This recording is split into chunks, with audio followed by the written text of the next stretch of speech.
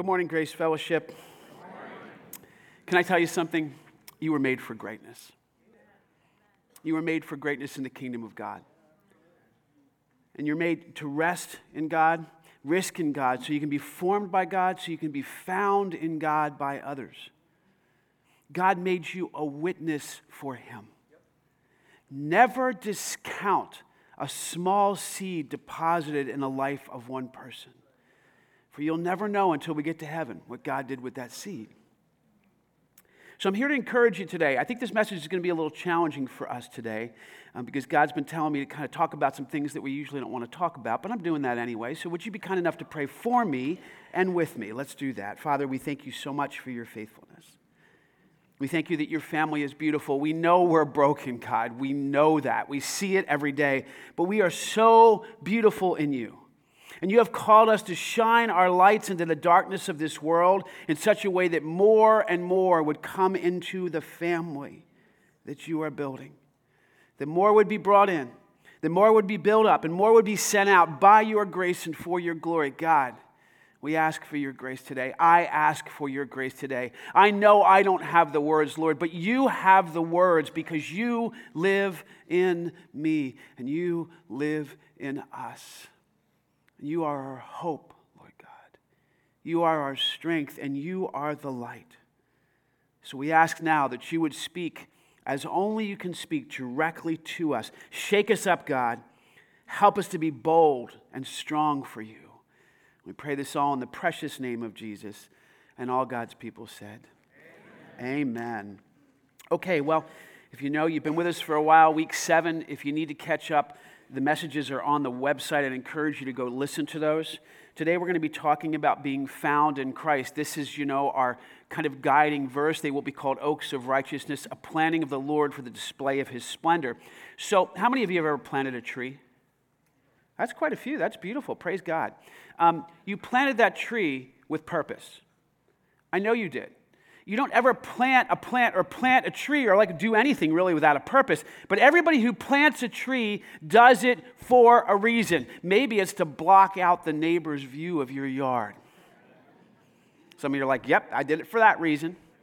Maybe it's because you want fruit from the tree. Anybody like fruit? Oh my gosh, peaches, right? Apples. Apples are good, but peaches are better. Apples don't run down your arm and you have to lick the stuff. I was like, oh my God. I know, it was gross, wasn't it? That's how much I love peaches, though. But some people will plant a tree for the fruit. Some people plant a tree just to admire its beauty or just to rest in its shade.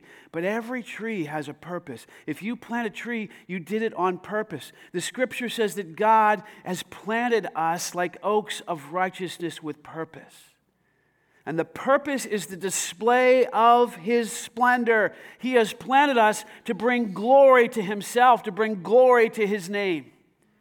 Your life is supposed to reflect His light in such a way that people see your good works and then they turn to your Father in heaven and they glorify Him in heaven. See, Christianity is made to be contagious. You've been called to rest in God. Yes, we've talked about that. You've been called to risk in God. Yes, we've talked about that. But resting and risking are for a purpose. The purpose is that you would be formed more into the image of Jesus. Why? Yes, so that you would be set free. But your freedom is not just meant to indulge you. Your freedom is to be used for a purpose. And that's to invite more and more people into the family. Because there are so many people who don't have the hope that you have. Some of you are sitting here this morning and you're saying, Jeff, I come here, I don't really have a whole lot of hope this morning. I'll talk to you in a few minutes. I will. But here's the truth. If you're in Christ Jesus, you have the riches of the kingdom of God.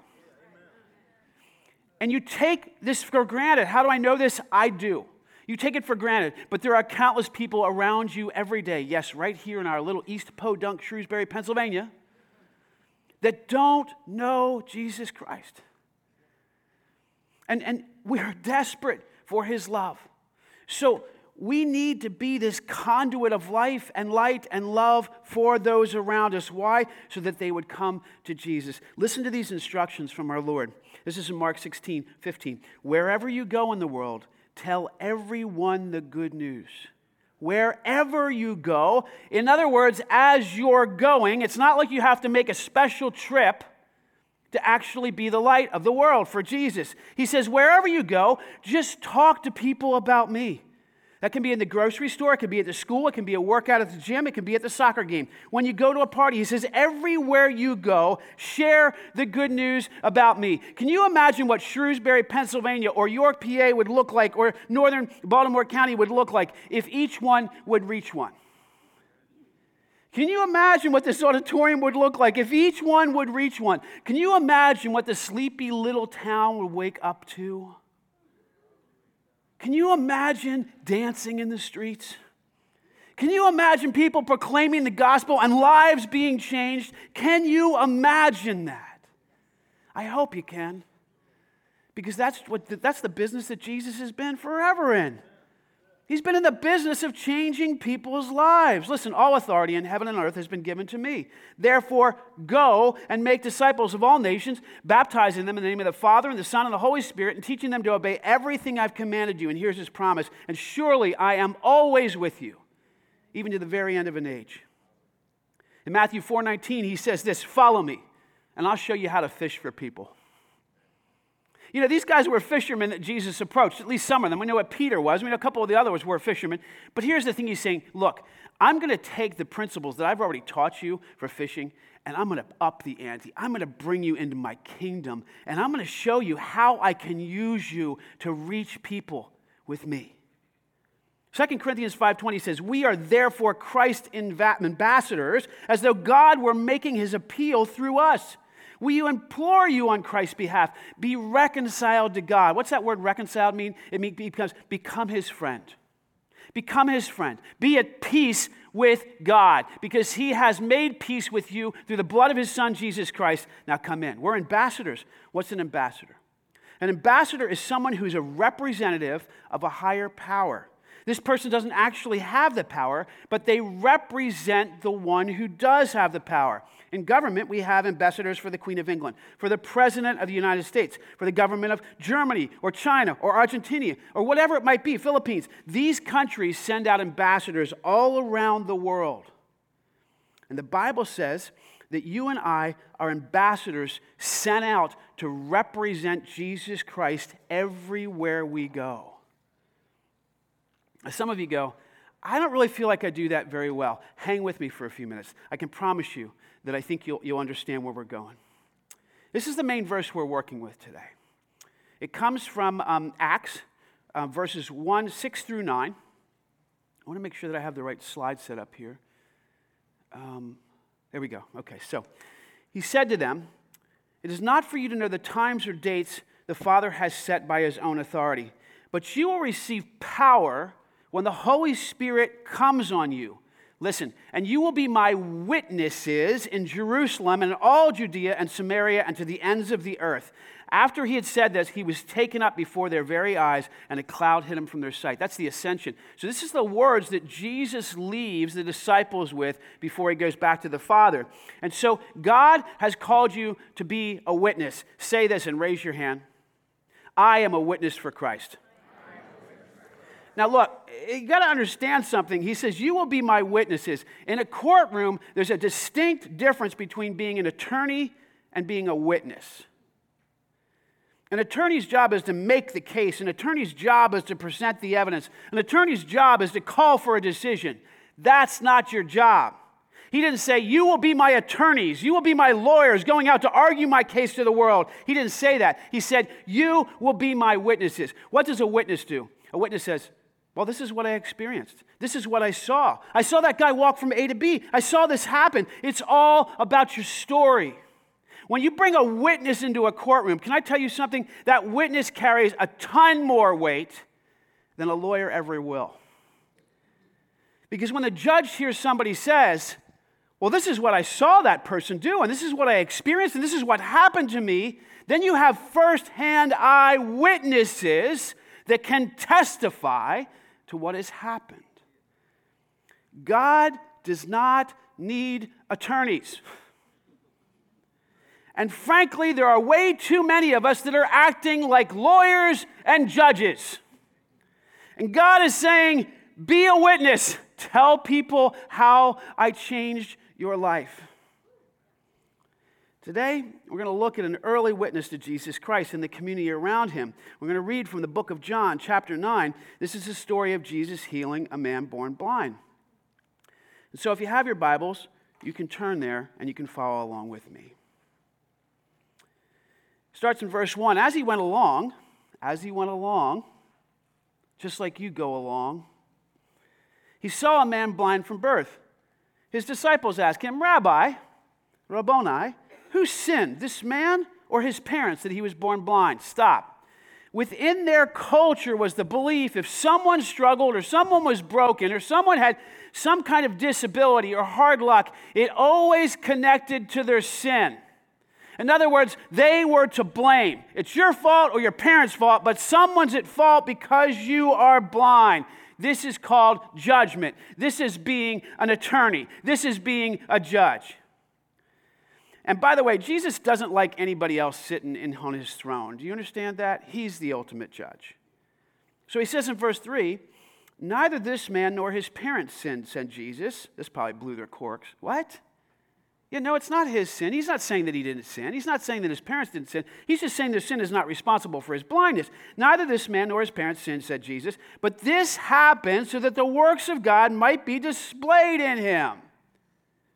Stop. Don't judge what you don't understand. Everyone has a story. And if you don't know the story, you have no right being an attorney.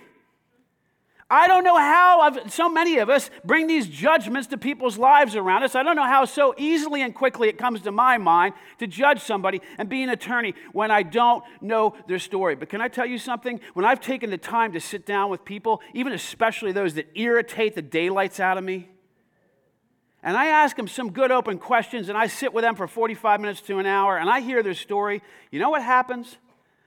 Some light goes on in my mind and in my heart, and I go, now I understand. Now I see what God is doing. And so Jesus is saying, look, your first inclination is to be an attorney, to be a judge, to make a judgment. This guy was born blind so that I would be glorified. This time was planned before the world was ever created by me. So he goes on. He says, as long as it is day, we must do the works of him who sent me. Night is coming when no one can work. While I am in the world, I am the light of the world. Now listen, he says, after saying this, he spit on the ground. Kind of a nice picture of Jesus, right? He made some mud with the saliva, and he put it on the man's eyes. He said, go, wash in the pool of Siloam. The word means sent. So he touches the guy, and he sends the guy. Now, you got to understand something here. There was a law in place against healing on the Sabbath. But there was also a secondary law that most people don't know about. It was a law against spitting on the Sabbath. So Jesus is being very intentionally antagonistic. He's not only going to heal this guy on the Sabbath, but he's going to spit on the ground, make some mud, and put it on his eyes. And he's going, in your face, Pharisees. He loves doing stuff like that. So the man went and he washed and he came home seeing. His neighbors and those who had formerly seen him begging said, isn't this the same guy that used to sit and beg? Some claimed that he was. Others said, no, he only looks like him. But he himself insisted, I am that man. How was it then that your eyes were opened? Listen, he replied, that man they called Jesus, that guy, he made some mud and he put it on my eyes. And he told me to go to Siloam, which means sent and washed. So I went and I washed, and then I could see. Can you imagine him saying this? Where is this man, they ask him. Yeah, I'd want to know too. He goes, I don't know. Circle that. Underline that. I don't know. Pharisees investigate the healing. Now the religious people come in. They brought to the Pharisees the man who had been blind. Now the day on which Jesus had made the mud and spit and opened the man's eyes was the Sabbath. I just put the spit in there. Therefore the Pharisees also asked him how he received his sight. He said, he put mud on my eyes, the man replied, and I washed and now I can see. Some of the Pharisees said, this man is not from God. He does not keep the Sabbath. Stop. He heals and he spits. Can't be from God. Why? Because he doesn't fit in their box. But others ask, how can a sinner perform such signs? So they were divided, kind of like us. Then they turned again to the blind man. What have you to say to him? It was your eyes he opened. The man replied, he's a prophet. They still did not believe that he had been blind and that he had received his sight until they sent for the man's parents. So this dude is an adult. They send for his parents to come in to testify. He said, is this your son? They asked. Is this the one you say was born blind? How is it that he now can see? Verse 20. We know he's our son. Well, that's a good thing. The parents answered. And we know he was born blind. Okay, well, that's also a good thing. But how he can see now or who opened his eyes, we don't know. Ask him. He is of age. He will speak for himself. He had been bar mitzvahed, so we at least know he's of age. He's accountable. His parents said this because they were afraid of the Jewish leaders who already had decided that anyone who acknowledged that Jesus was the Messiah would be put out of the synagogue. That was why his parents said, he is of age, ask him. They're saying, hey, that's all on him. We're disowning him now. Didn't really say that. But they're stepping away because they're afraid. He replied, okay, so the second time, they summoned the man who had been blind. He said, give glory to God by telling the truth. They said, we know this man is a sinner. He replied, listen, whether he's a sinner or not, I don't know. Circle that, underline that, highlight that. One thing I do know, I was blind, and now I can see. This is a witness. This is a witness. This is a guy who's not trying to act like a lawyer. This is a guy who's not trying to act like a judge. This is a guy who's humble, down in the dirt, dependent on God, and his life has been changed. He's like, I don't know a lot of stuff. You ask me where the guy is, I don't know that. You ask him if he's a sinner, I don't even really know that either. But I can tell you this, I was blind, and now I can see. How do you argue with that? He's not trying to say he knows it all. All he's saying is, this guy changed my life. And they ask him, what did he do to you? How did he open your eyes? He answered, I have already told you, and you did not listen. That sounds like a real religious person, doesn't it? Why do you want to hear it again? And listen, now he really takes them off. Do you want to become his disciples too? You know why this really ticked him off? Because he hit their pride. You see, they were so prideful and so busy trying to judge everything, and he comes in and he goes, why are you asking all these questions? Do you want to follow him too? Oh, you know, they hurled insults at him and said, you are this fellow's disciple. We are disciples of Moses. We know that God spoke to Moses, but as for this fellow, we don't even know where he comes from. And this little simple guy who's been begging his whole life, he answers, now that's quite remarkable. You don't know where he comes from, yet he opened my eyes. We know that God does not listen to sinners. He listens to the godly person who does his will. Nobody has ever heard of opening the eyes of a man born blind. If this man were not from God, he could do nothing. He's saying he performed a miracle in my life. And it's so remarkable, religious person who calls yourself man of God, that you don't know where this came from. To this they replied, you were steeped in sin at birth. How dare you lecture us? And they threw him out. Stop. The huge shame that religious people often commit is that we strain out gnats and we swallow camels. We don't celebrate this. They could have celebrated this guy, don't you think? Don't you think they could have went, oh my gosh, you mean you were blind and now you can see? That's amazing, dude. And now how did it happen? Jesus, all right, let me ask you some questions because I don't know, I really wonder about that guy, but tell me what you experienced. And they could have been curious and celebratory in a beautiful way, but guess what? They missed the party. Why? Because they were too busy being attorneys and judges. And they missed this witness. We do that too. We do that too. Some of you know this week a guy named Kanye West. He kind of publicly released an album that's called Jesus is King. I don't know a lot about this dude's life, but I can tell you this. He was singing a while back, I Am God. And he just released an album called Jesus is King. He is a mega sensation hip-hop artist. Now, those of you who know him, I know you'd have to correct me, but I believe he has like 17 million followers on Twitter. 17 million. That's like 5% of the U.S. population. How many of you have access to 17 million people? Okay. So, Kanye West, he actually professes that he's now has a relationship with Jesus Christ. He comes out on Jimmy Kimmel, and Jimmy Kimmel asks him, so let me get this right. Like, are you a Christian hip-hop artist? He said, I'm a Christian everything. I'm a Christian everything. Now, look, I want to read you a letter. Actually, yeah, let's read the letter. This was posted on Andrew's Facebook page. It was an open letter from someone else. But I want you to hear this. Dear Christians, today I saw the radical life-changing grace of God displayed in the life of Kanye West. He released an album proclaiming his newfound faith in Christ that holds more weight and depth than most contemporary Christian music on their radio right now. This is a man that went from proclaiming, I am God, to now proclaiming Jesus is King. My hope for the future was short-lived when I started scrolling on social media and I was dumbfounded at the amount of hate, judgment, and ridicule from other believers. Friends, the world is watching you. A soul that was lost has now been found. And when the world sees you turn him away because of his past, they feel unlovable and unforgivable.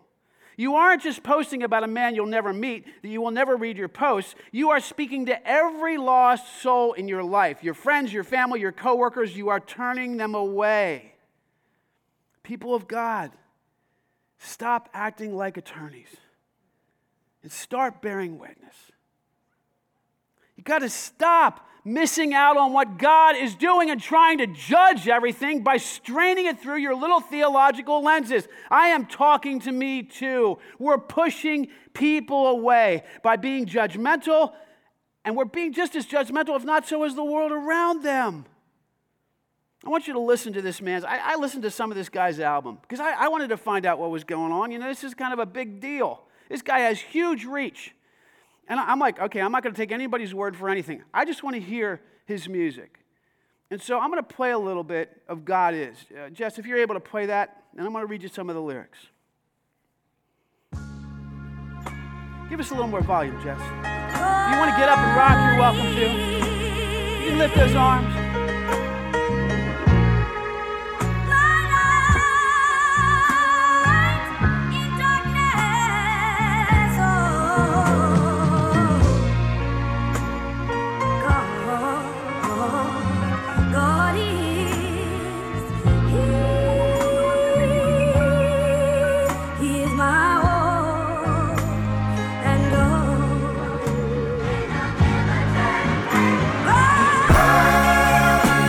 Everything that I've read, praise the Lord. Worship Christ with the best of your portions. I know I won't forget all He's done. He's the strength in this race that I run. Every time I look up, I see God's faithfulness, and it shows just how much He is miraculous. I can't keep it to myself. I can't sit here and be still. Everybody I will tell till the whole world is healed. King of kings, Lord of lords, all the things He has in store. From the rich to the poor, all are welcome through the door. You won't ever be the same when you call on Jesus' name. Listen to the words I'm saying. Jesus save me, now I'm saying, and I know. Okay, so are you getting this? I mean, are you getting this? Listen, my light in the darkness, oh God, God is. He is my all in all, and I'll never turn my back. Everything that I felt, praise the Lord. Worship Christ with the best of your portions. I know I won't forget all that he's done. He's the strength in this race that I run. Every time I look up, I see God's faithfulness. It shows just how much he is miraculous. I can't keep it to myself. I can't sit here and be still. Everybody, I will tell the whole world till it's healed. King of kings, Lord of lords, all the things he has in store. From the rich to the poor, all are welcome through the door. I won't ever be the same when you call on Jesus' name. Listen to the words I'm saying. Jesus saved me. Now I'm sane. How?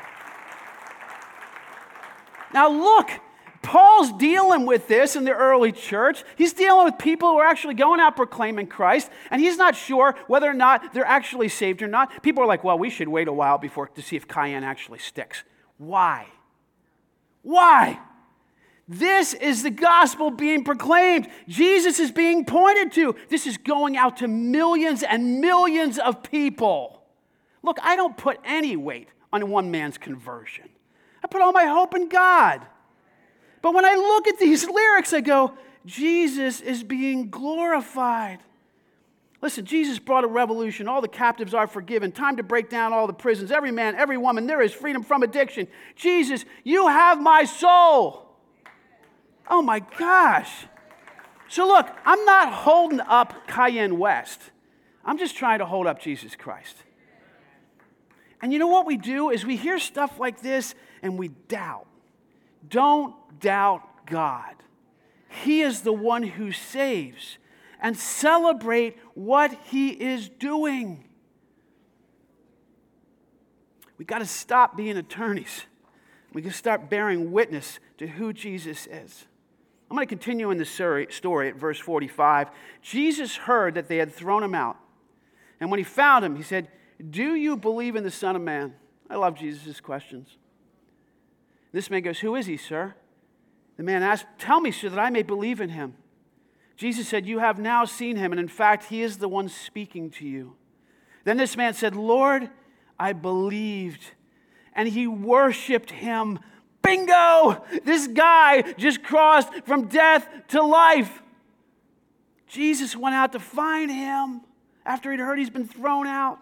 Jesus said, for judgment I've come into this world so that the blind will see, and those who see will become blind. Some Pharisees who heard him say that said, what, are we blind too? Jesus said, if you were blind, you would not be guilty of your sin. But now that you claim to see, your guilt remains. So what he's saying to them is this. In your arrogance and in your pride and in your decision to be like an attorney rather than a witness, in your decision to try and judge the very acts that I am doing at this point in time, you remain guilty. If you would just come to me, I would give you rest from that stuff. And I would show you my ways, and you would learn to celebrate my goodness. Why do I bring this guy up that's been healed, from this blindness from birth as a witness? Here's the thing. Many of us read stories like this and they go, well, I don't have that good of a testimony. I haven't been healed from blindness. Are you sure? Because first of all, if you are in Christ, you are being healed from your blindness. Because you now are able to see the things of God that you weren't able to see before. You're able to see your own sin, which you were not able to see before. You're able to see other people created in the image of God and love them, which you did not see and do before. So those of us in Christ have been and are being healed from our spiritual blindness. Amen? That's part of your witness. But you're like, well, I don't have this huge life story to tell people. Let's just look at Philippians 2. Verses 1 through 4. Listen, therefore, if you have any encouragement, actually, I'm going to ask you to read this with me out loud, please. Therefore, if you have any encouragement from being united with Christ, if any comfort from his love, in any common sharing in the Spirit, if any tenderness and compassion, then make my joy complete by being like-minded, having the same love, being one in spirit and of one mind. Do nothing out of selfish ambition or vain conceit. Rather, in humility, value others above yourselves, not looking to your own interests, but each of you to the interests of others. So let me ask you a question. Sons, daughters of the Most High God, how many of you have relationships with people who don't believe in Jesus? Raise your hand. Okay, so you have relationships, now you have opportunity. If you raised your hand, you have opportunity. You have a relationship with somebody who doesn't know Christ. Now, what could you do? This scripture says that you're supposed to act in the best interest of others. You're not just supposed to act in your own best interest, but in the best interest of other people. What is the thing that you could do that would show the best interest of someone else who doesn't know Christ? Love them and lead them to Jesus. Why? Because it has eternal consequences. The best thing you can bring them is Jesus Christ, the person of Jesus Christ. So in humility, if you're going to value these people who don't know Christ, you need to be praying for them. You need to be talking to them. You need to be encouraging them in the love of Christ to come into a relationship with Jesus. Why? Because that has eternal consequences. He's the only one that can save your friend, your family member from the pit of hell. He's the only one that can do that. Now, listen to what the scripture says.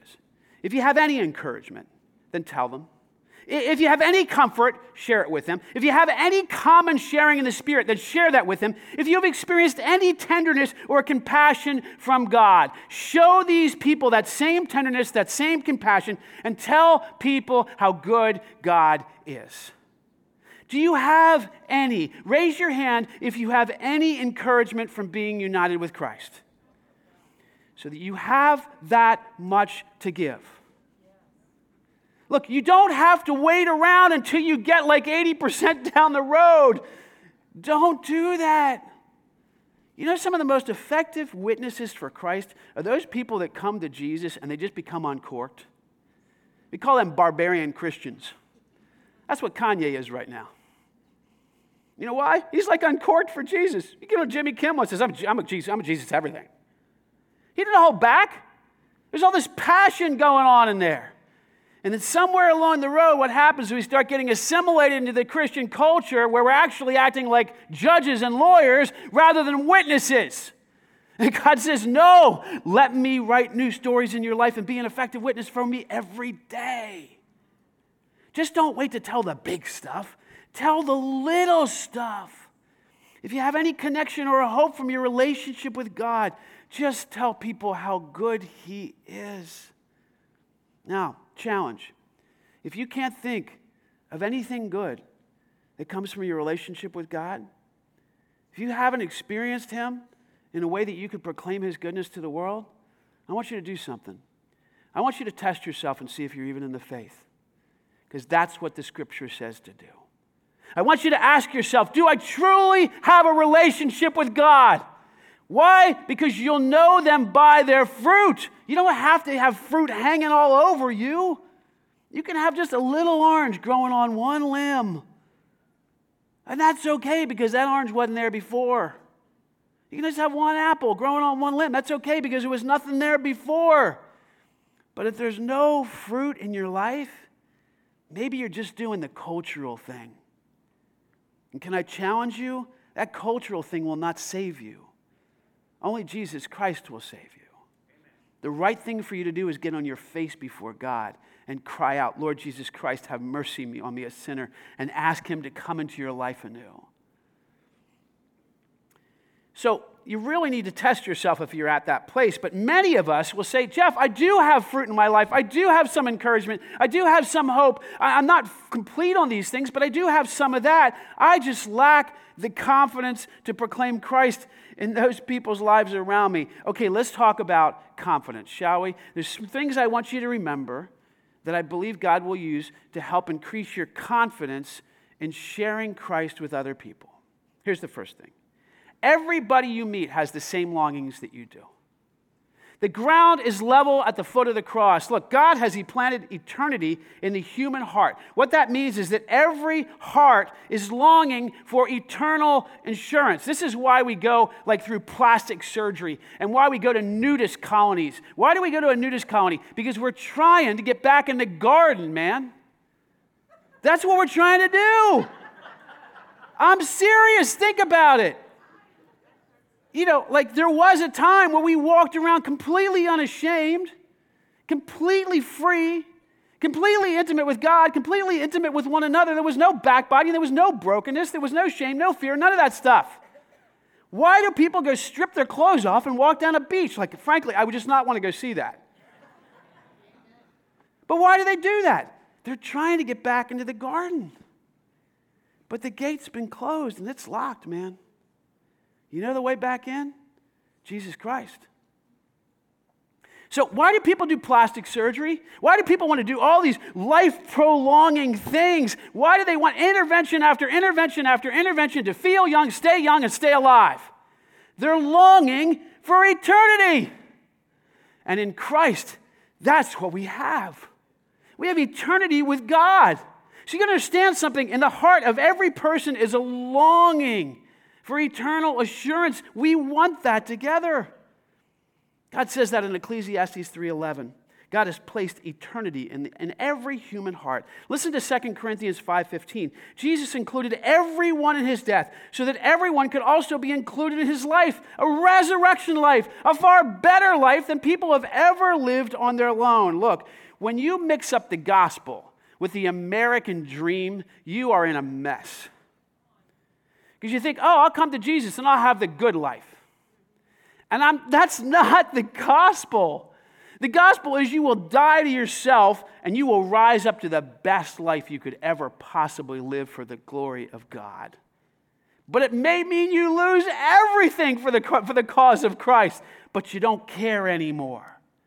That's the freedom you have. Jesus said, I have come that they would have life and life abundantly. He's talking about life that supersedes anything that we could imagine or ask for here on planet Earth. Here's the two deepest longings in the heart of every person you meet, and I can guarantee you this, they are there. The first one is they want to be secure. Every single one of us wants to be safe. We want to be secure, and every single one of us wants to be significant. We want to have some level of impact on the world around us. We want to know that we're important, that we're valued, that we have purpose. So security and significance, these are the two longings in the heart of every person you will meet. And if you understand that they also lie in your heart, then the ground is level, man. You can understand this truth that everybody has the same needs that you do. Now look, not only that, but everybody has the same questions you do. Now look, I understand in the scriptures we have some of the answers. But listen to Ecclesiastes 3 again. None of us can ever fully understand all that God has done. But he puts questions in our minds about the past and about the future. Listen to Psalm 131. O Lord, my heart is not lifted up. My eyes are not raised too high.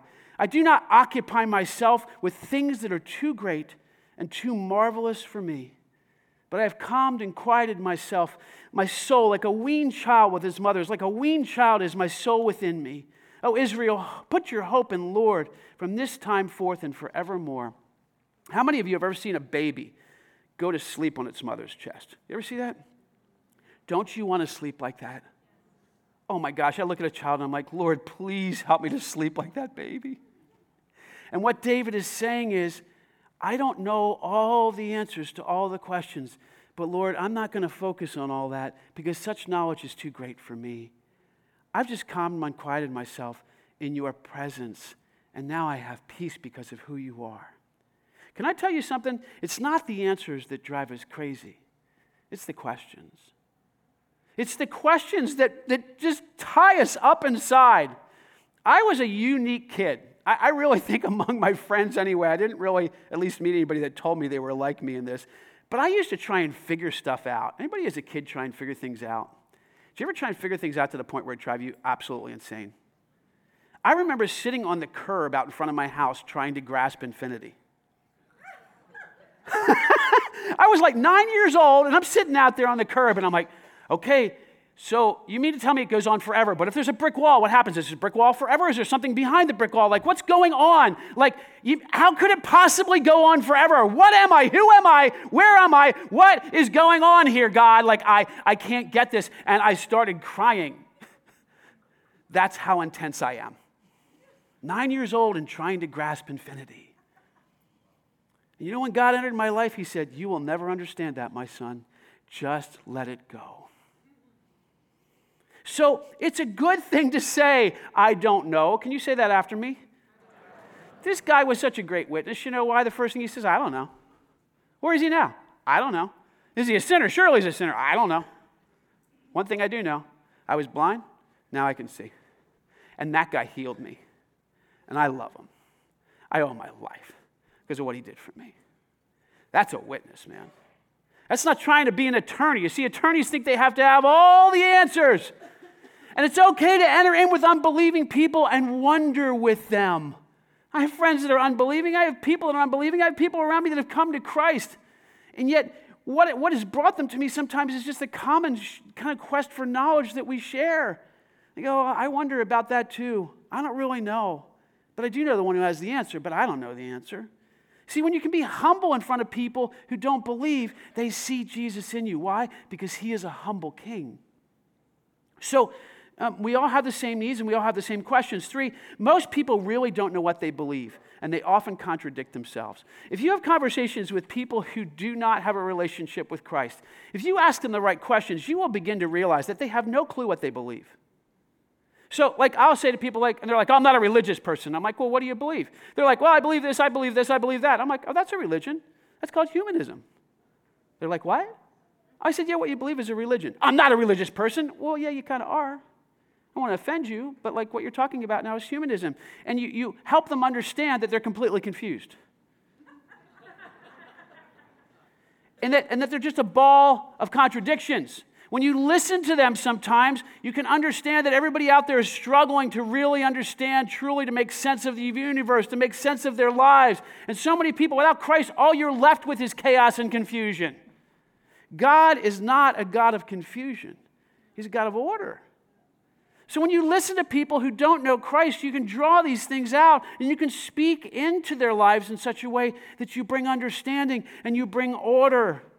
Listen to this. Anyone can be reached if you listen to the key to their heart. And what's the key to their heart? Got to understand this. It's their unmet needs and it's their unhealed hurts. Every single one of us have hurts here on planet Earth. In Mark 10, there was another blind man. This is blind Bartimaeus. Jesus walked, he said, call him. He brought this guy over. So they called to the blind man. They said, cheer up, on your feet. He's calling you. Throwing his cloak aside, he jumped to his feet and he came to Jesus. And this is the first question that Jesus asked him. What is it you want me to do for you? Isn't that a great question? And he goes, Rabboni, I want to see. You see, if you're the kind of person that Jesus is going to use in the lives of people who don't know him, you're going to ask questions and you're going to listen. And when people reveal their hidden hurts, you can understand and pray for them because you know Jesus is the answer to that hidden hurt. Many of us are walking around with father wounds.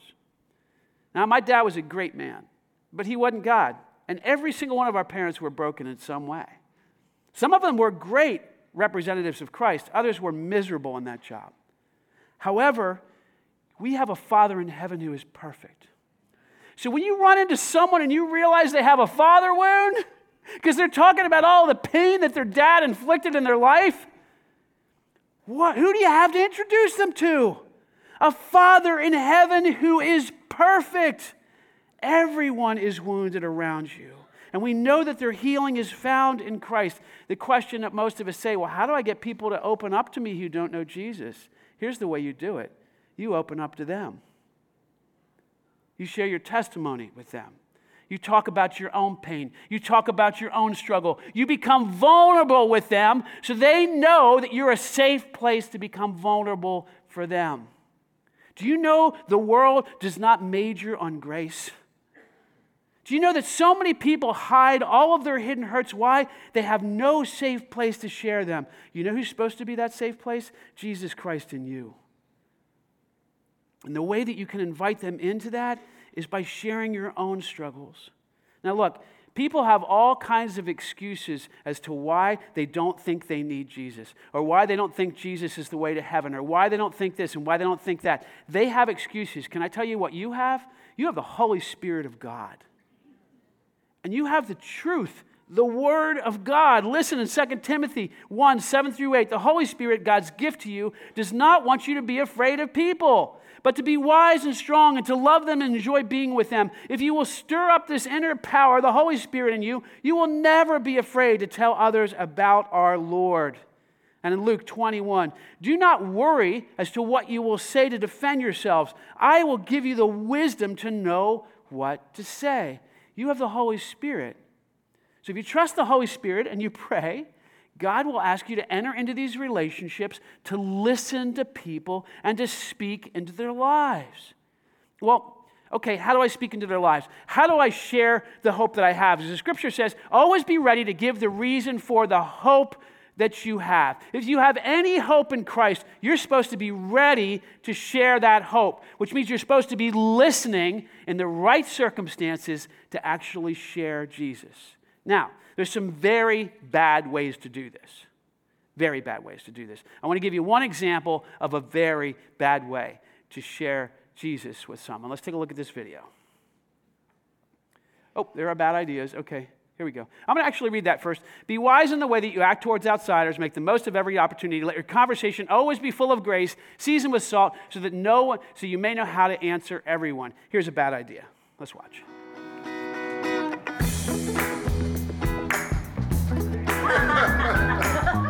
No, I'm not kidding. Sorry I'm late. No, it's okay. We're glad you're here. That coffee is hot. Can that get worse? Oh, I just burnt my tongue. You know what? You think that's hot? You gotta try that burn, like 10 billion times worse, all over your entire body as you fall into the pits of hell because you haven't surrendered your life over to the will of Jesus Christ. Huh? That's a burn you won't get over.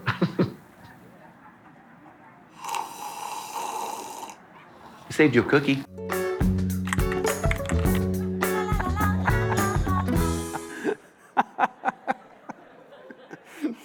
Now look, we laugh, but that's what some of us look like.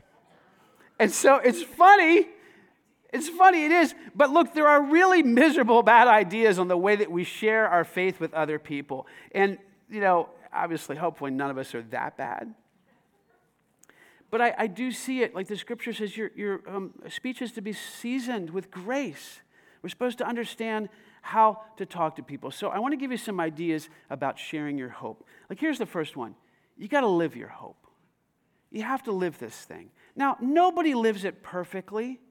So look, if you're saying, well, I really can't share my hope that I have in Christ until I get my act together, you will be waiting around until you go to the gates of heaven.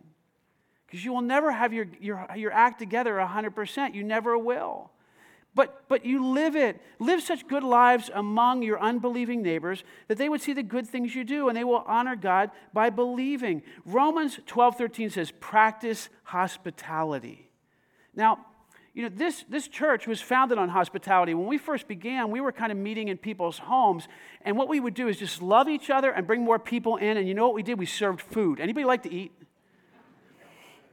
So we would love on people, we would serve food, and we would walk in such a way that we were showing hospitality to people in very practical and beautiful ways. This is one way that you can live loving people well. Now, I don't know about your neighborhood, but my neighborhood's kind of locked up. Some of you may live in my neighborhood. I would really love to meet you. I live in Southern Farms. If you got a minute to introduce yourself to me, I would love that. But Tracy and I, as we've been walking recently, realized that most people stay to themselves in our neighborhood. Well, we don't want that anymore. So I've started inviting neighbors over to dinner, and I'm starting to have conversations with people, and I'm starting to stop and actually spend 45 minutes or an hour on the street with someone I don't know, and I want to do more of this. I wonder what happened if we all did this. I wonder what would happen if we all invited people into our homes and we started practicing hospitality and we showed them by our good works that we believe in God. It'd be a beautiful thing. The other thing is learn it. Listen to God and always be ready to give a reason for the hope that you have. I wonder how many of you right now could stand up and share a testimony. Just by show of hands, can you raise your hand if you think you could get up here right now and give a testimony? I'm not talking about bravery. I'm talking about having one. Now, part of the thing I struggle with is I hear your stories. You come up afterwards and you tell me your stories. And I love it when you do, because there's so much life change happening in so many people. But here's what I'm often faced with. I'm like, have you told anybody else? And they're like, well, no. Would you consider telling us? Absolutely no. You're hiding it. Jesus said you don't take a light and put a basket on it. You open it up so that everybody can see it. You see, you got to live it, and you got to learn it, and you got to speak it. Look, if you have unbelieving people in your life and you've been around them for like 10 years and you're just going to get serious about sharing your faith with them, don't you think it'd be a little unusual if they went, I didn't know you were a Christian? You know what you can do in that situation? Apologize. You know, you can start by going to your unchurched friend or your unbelieving friend and just say, hey, John, I need to apologize to you. That'll get their attention. I want to tell you I'm really sorry that you've known me for a lot of years and I've never really told you what's most important to me. Mind if I just take a minute and do that now? And John's probably in shock and he's like, well, yeah, what's going on? I just want you to know, like, I love God. And I have a relationship with Jesus Christ. And I'm so sorry that I haven't told you about that sooner. It's the most important thing about me. And I would like, just an opportunity as we continue to grow in our friendship together just to tell you more about the one who's most important to me. I can tell you something. He may look like a deer caught in headlights. It may be an incredibly awkward moment. But can I tell you, your humility before that person will speak about the heart of God to that person. Listen first, then ask questions. Ask good, open questions. Always listen before you answer, the proverb says. Friends always show their love, Proverbs 17 says. A person's thoughts are like water in a deep well, but a man of understanding can draw them out. Listen to the people around you who don't know God. Ask them good questions. Be intentional. Can I tell you something? They're not used to having people really caring. They're not used to having people really listen. And if you can really listen, you're showing the heart of Father. You're showing them the heart of God. Now look, one of the most powerful things you can learn from today is to share your stories, no matter how little they are. And I said stories, not story. You've heard me talk about this before, but many people, when they think about their witness or their testimony, they're going to go back 10, 15, 20 years and say, well, when I came to Christ, that's a great story. But what is God doing in your life today? How did he change you today? How did he change you yesterday? How did he change you last week? And what's he challenging you to tomorrow? Start telling those stories. Well, Jeff, it's really not all that significant. Yesterday I was completely exhausted and I went to house church. And when I was there and we were praying, all of a sudden this level of energy rose up in me and I felt like I was completely renewed. Tell someone that. That's beautiful. Jeff, I prayed for my daughter, and guess what? She made the right decision. Tell someone that. That's powerful. Why? Because other people have daughters that they care about too. The ground is level at the foot of the cross, and we have to start bearing witness by sharing our stories. Will they persecute you? Yes. Will they reject you? Yes. Many will. Some won't. And you are planting seeds for the glory of God. Listen to Luke 14:23. Go into the streets and everywhere else and invite anyone you find to come in with you so that my house will be full. Go out into the streets, Grace Fellowship Church, and invite everyone to come into the house of God. Now that's the kingdom of God. That's the family of God. But can I challenge you? Grace Fellowship Church has always grown, not because we hang signs out front. We don't. A lot of people don't even know we're here. There are people living in this community for 15 years and they're like, where's your church? I'm like, up on the hill. What hill? They're in the Kmart space. I didn't know there was a church up there. Really? We don't promote. You know what happens? People's lives are changed here and they go out and tell somebody else. And then that person tells somebody else, and that person tells somebody else. Let me ask you, when was the last time you invited somebody to come to Grace with you? I want to encourage you to do that this Advent season. And I also want you to learn to tell your story. Our brother Phil Cook, our new pastor of student ministries, in about 3 weeks, he's going to get up and give a message about testimony. And giving that message will help prepare you and ready you to tell your stories. But here's the action plan I can say for you. God, help me to see what you're doing in my life and help me to tell at least one person. Here's another thing I'd say to you. Invite someone to come with you so that you can have a conversation with them about what they've heard. Because if you have any encouragement from being united with Christ, if you have any comfort from his love, if you have any common sharing in the Spirit, any tenderness or compassion, then make God's joy complete by sharing with others the goodness of God. Let's stand together. Father, we thank you and praise you for your goodness to us. We thank you that you are writing stories in our lives. Lord, help us to be witnesses and stop being judges and lawyers. God, we don't know it all. We only know so little. But what we know of you, we love.